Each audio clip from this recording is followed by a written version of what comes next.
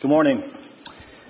If you have your Bibles, please turn to 1 Samuel chapter 22.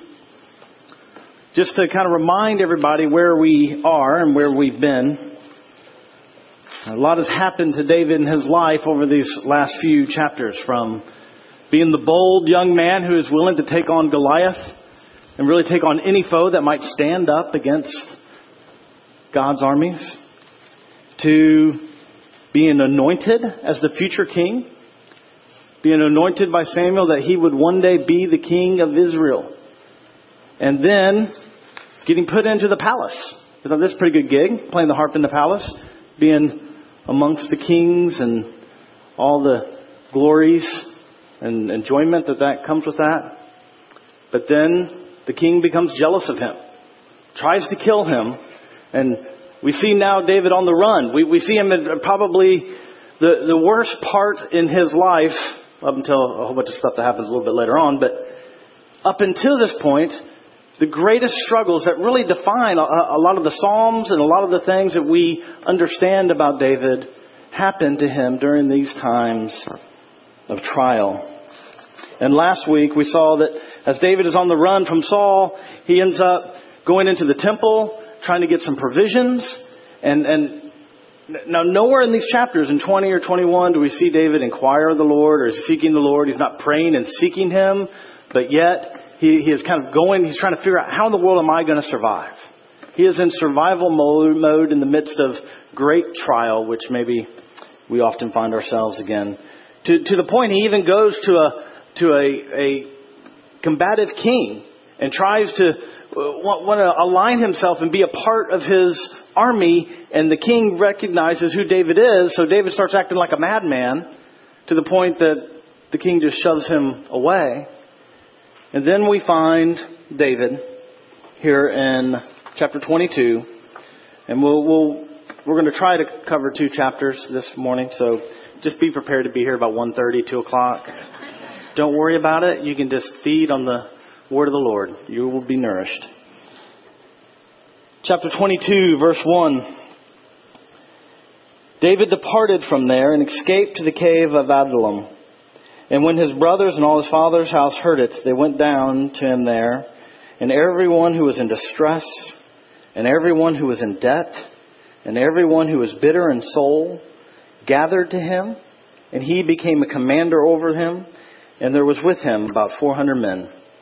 And David went from there to Mezpeth in Moab. And he said to the king of Moab, "Please let my father and my mother stay with you, till I know what God will do for me." And he left them with the king of Moab. And they stayed with him all that time that David was in the stronghold. And the prophet of Gad said to David, "Do not remain in the stronghold. Depart and go to the land of Judah." So David departed and went into the forest of Hereth. Let's pray. Dear Heavenly Father, we struggle with the pains and the trials of this life. We often don't want to admit it, but we question you. We question your wisdom. We question why you would allow certain things to happen to us, to those who we know. Father, these pains sometimes we don't know how to deal with. And I just pray that this morning, as we look at the life of David, that we would begin to understand that we can trust you from beginning to end. Father, that there is no pointlessness to the sufferings and trials that we experience in this life. And we know that there will be a day, Father, where the tears will be wiped from our eyes. We pray this in Jesus' name. Amen. Well, many years ago, the great cultural prophet Paul McCartney wrote the song, "Let It Be." He actually describes the night in which he wrote this song. He admits that due to a little drug-induced or chemically induced dream, he had a vision of his mother. And at this time, he was going through a lot of trials. The band was on the verge of breaking up. He was feared, the great band, the Beatles. And in that dream, he saw his mom, as he says. My mom said to me, let it be. And so he says this, that after this dream, it was lovely. I woke up with this great feeling. It was like she had visited me in a very difficult point in my life and gave me the message. Be gentle. Do not fight things. Just try to let them go with the flow. It will all work out. So Paul McCartney writes the songs. Speaking words of wisdom, let it be. When all the broken-hearted people living in the world agree, there will be an answer. Let it be. Now, if there is no God, then in the midst of trial, that might be the best advice you could possibly have. If there is no God, there is no point to whatever suffering you or anybody else that you know is going through. There's no guarantee that there's going to be some great plan at the end. There's no point in trying to figure out what is the meaning of this, because there is none. But what if there is a God? But even in the midst of this, we still struggle as humans, as Christians. Is God really going to be faithful in the midst of my imperfect faith? And we start there in verse 1 through 5 of chapter 22. Because as we look at David during these chapters of 20, 21, and 22, David's faith is not perfect. He's not this valiant young man, right, who says, who can stand against the Lord's army, like he does with Goliath? He struggles. He even says to the prophets, please, I don't know what God is going to do with me, there in verse 3. I don't know what God is going to do with me, so protect my family. Well, I know what God's going to do with him. And he should have known what was God going to do with him. He was anointed king of Israel. David should have known and trusted, right, that one day he would be the king of Israel. David is living his life in these chapters in this tension between what we often call the already and the not yet. He has already been anointed king, but he has not yet received that reality of kingship.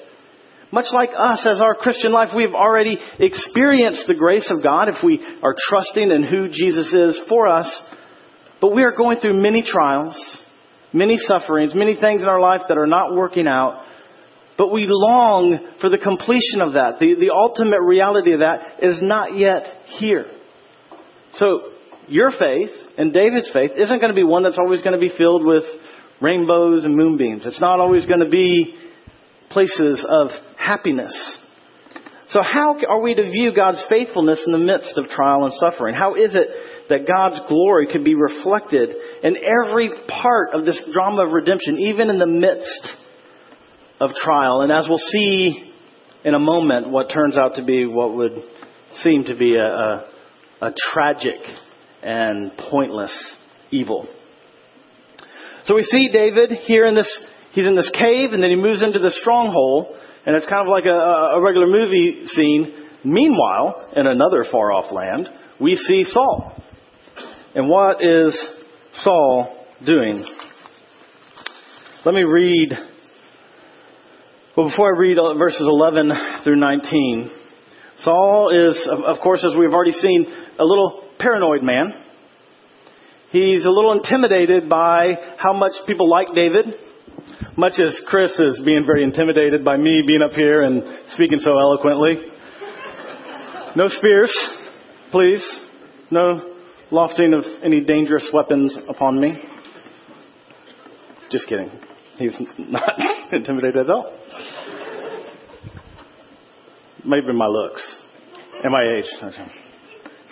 But Saul's very paranoid, and he's looking to all his men and saying, who else in this kingdom can give you lands? Why is it that you have not told me that David was going to come up against me? And he finds out about what happened here in the last chapter, in chapter 21, where David gets some provisions from the high priest. And here's David in the midst of trial somewhere else. But where Saul is, we read these things, beginning in verse 11.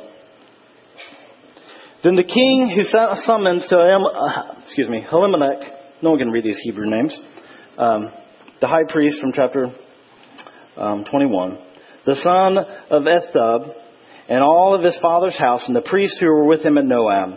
And all of them came to the king. And then Saul said, "Hear now, O son of Ahithub."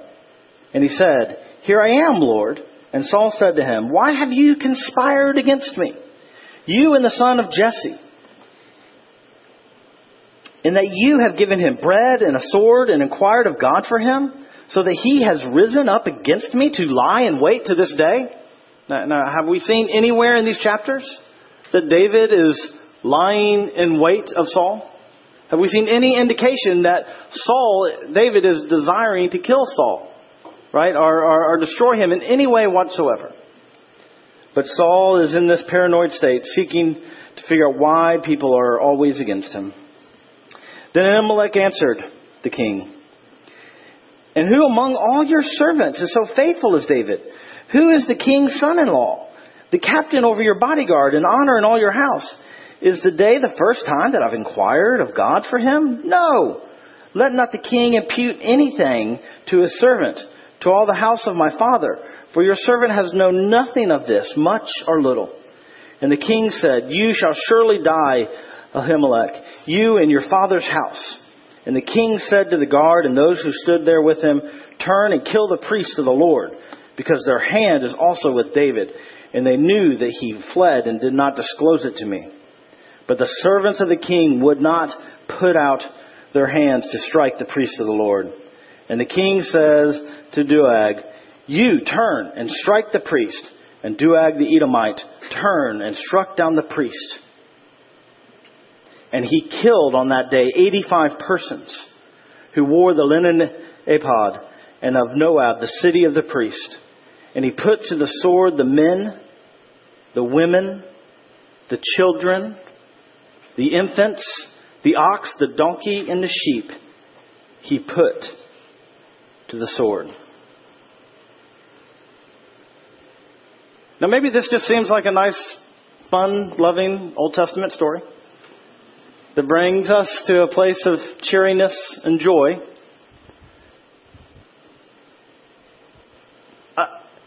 There's no movie that I think I've seen in 20 years that is this horrific. There's nothing that our culture and our society has put forth on any kind of entertainment level that is this horrific. Is there? Game of Thrones has nothing on this. Not a thing. So how is it that God could be seen as faithful and allow his high priest, his servant, his mouthpiece to the people of God, him and his household, every one of them, to be put to shame? How do the words, "let it be," help? How do you think David felt as he's lying in this stronghold or in this cave when the word gets back to him that because this high priest has given him some provisions, this high priest has given him some food and allowed him to take the sword of Goliath? How do you think he felt when he hears that not only the high priest whom he actually had contact with, but all of his household have been put to the sword? We think our lives are difficult. We think our lives are filled with great struggles and trials. How would we like the weight of those words to come to us? I can't imagine it myself.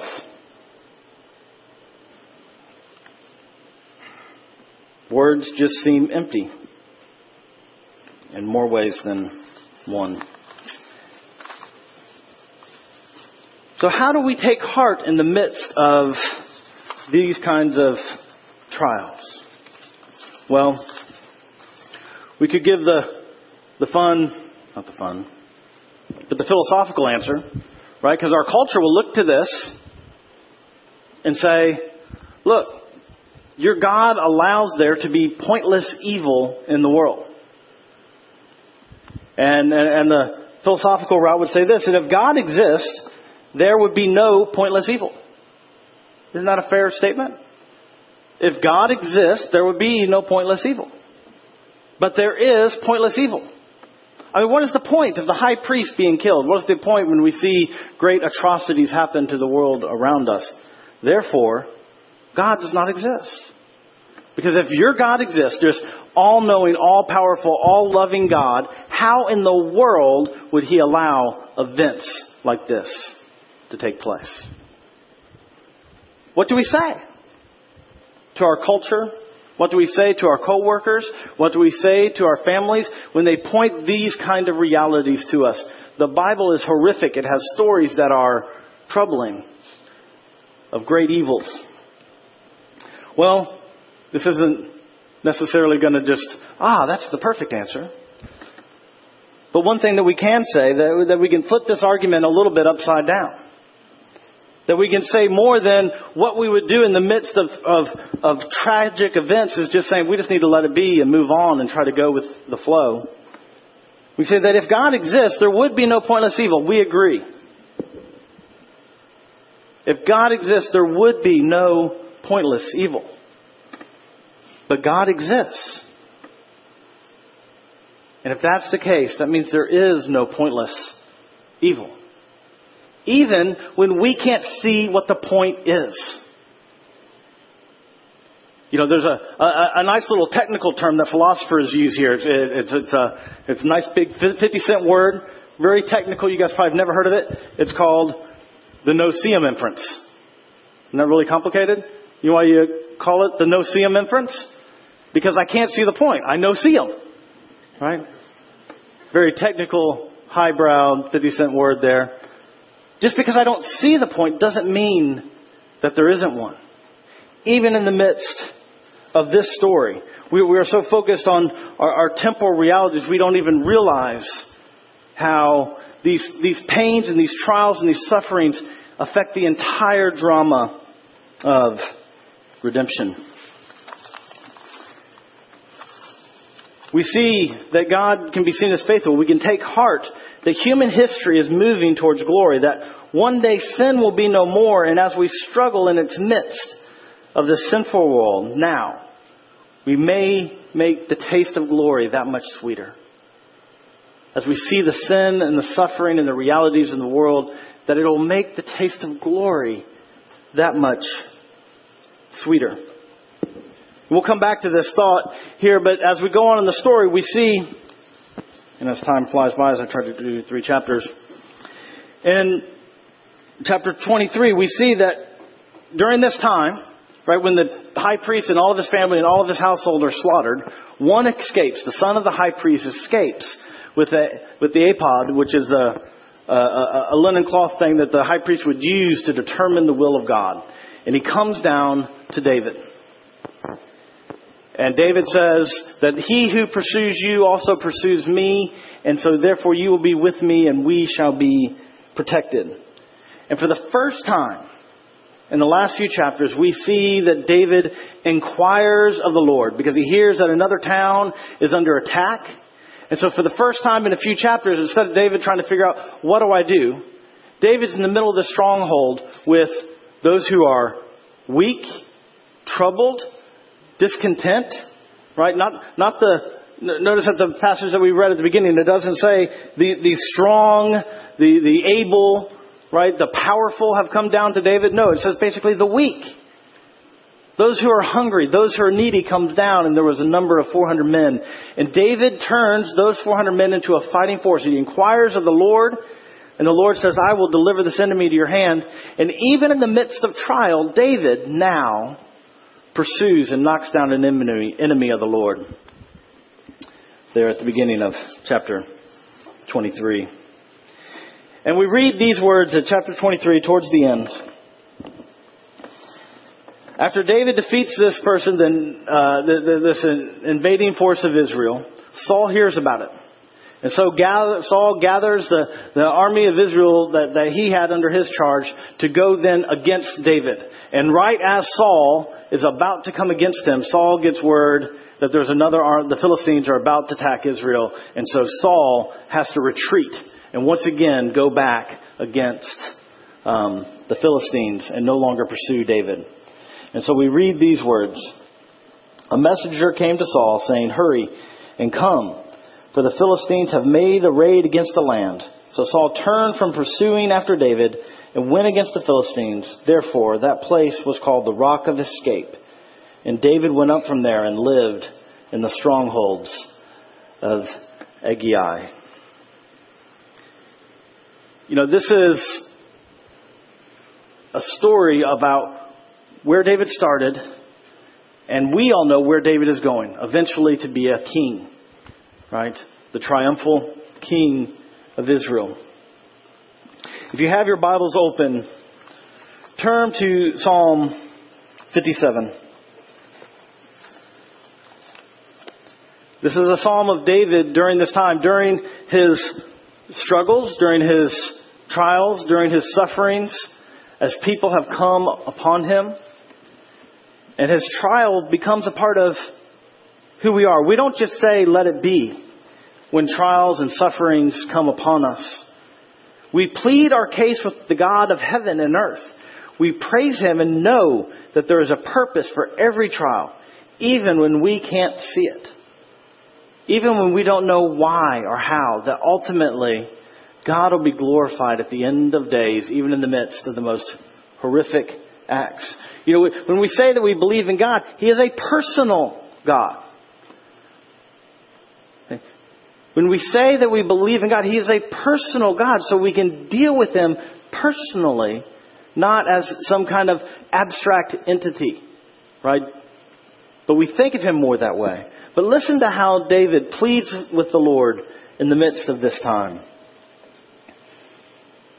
Be merciful to me, O God. Be merciful for me, for in you my soul takes refuge. In the shadow of your wings I will take refuge till the storm of destructions pass by. I will cry out to the God Most High, to the God who fills His purpose for me. He will send me to the heavens and He will save me. He will put to shame him who tramples on me. God will send out His steadfast love and His faithfulness. My soul is in the midst of lions. I lie down amidst fiery beasts, the children of men whose teeth are spears and arrows, whose tongues are sharp swords. Be exalted, O God, above the heavens. Let your glory be over all the earth. They have set a net for my steps. My soul was bowed down. They dug a pit in my way, but they have fallen into it themselves.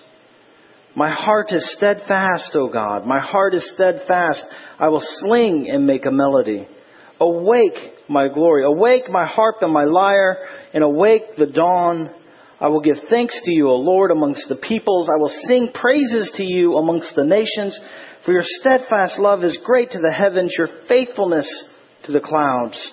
Be exalted, O God, above the heavens. Let your glory be over all the earth. In the midst of suffering, in the midst of trial, in the midst of a cave, in the midst of no hope whatsoever, David goes to the Lord and prays, knowing that He is going to be before him. His faith somehow was strengthened.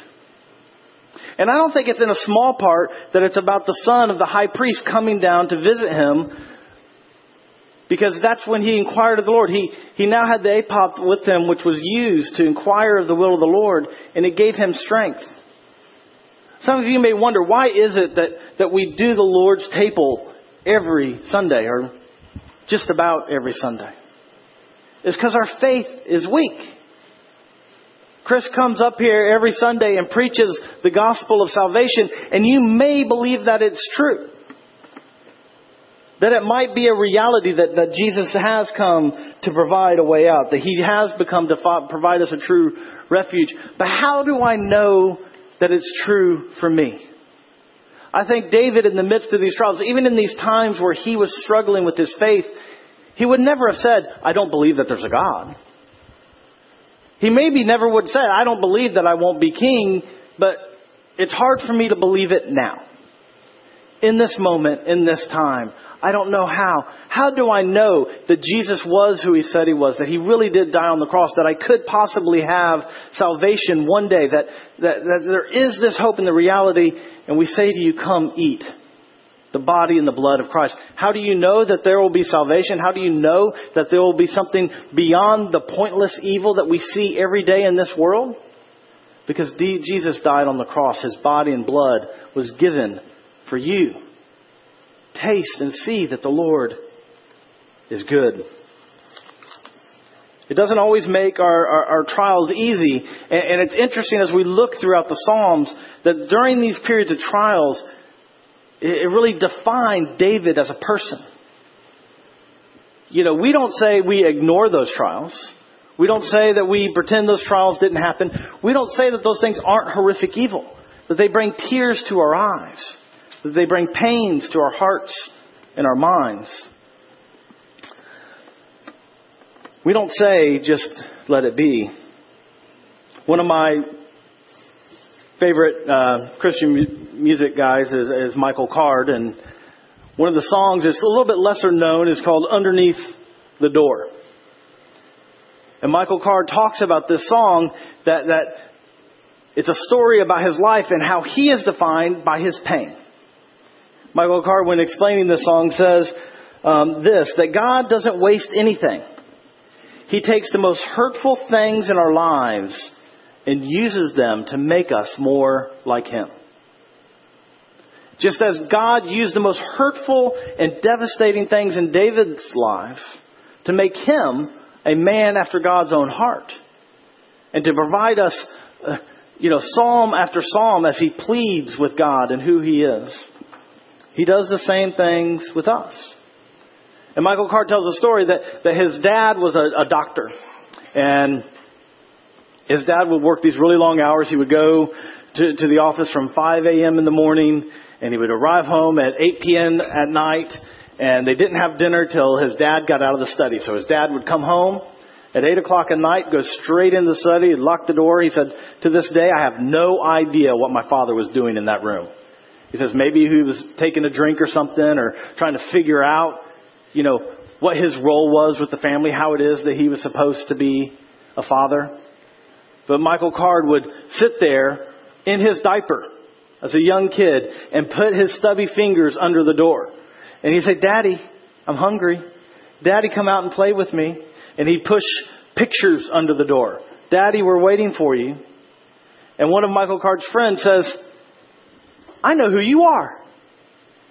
You're still that little boy. You'll do anything to get people to listen to you. And that's why you get up there with your guitar and you say your theology, because that is exactly here. That pain of your father not going to you first when he came in the door every day, but going back into the study. And the reality is that you wanted your father's love and you couldn't have it. That pain defined who you are. And that's why you have been a gift to the church for all these years and how he sings. In the song, it ends this way. Our wounds are part of who we are, and there's nothing left to chance. And pain is the pen that writes the songs that call our soul forth to dance. David's wounds are part of who he is. And we don't have time to go through every detail of these 3 chapters, but we can see that he had to go through some horrific trials.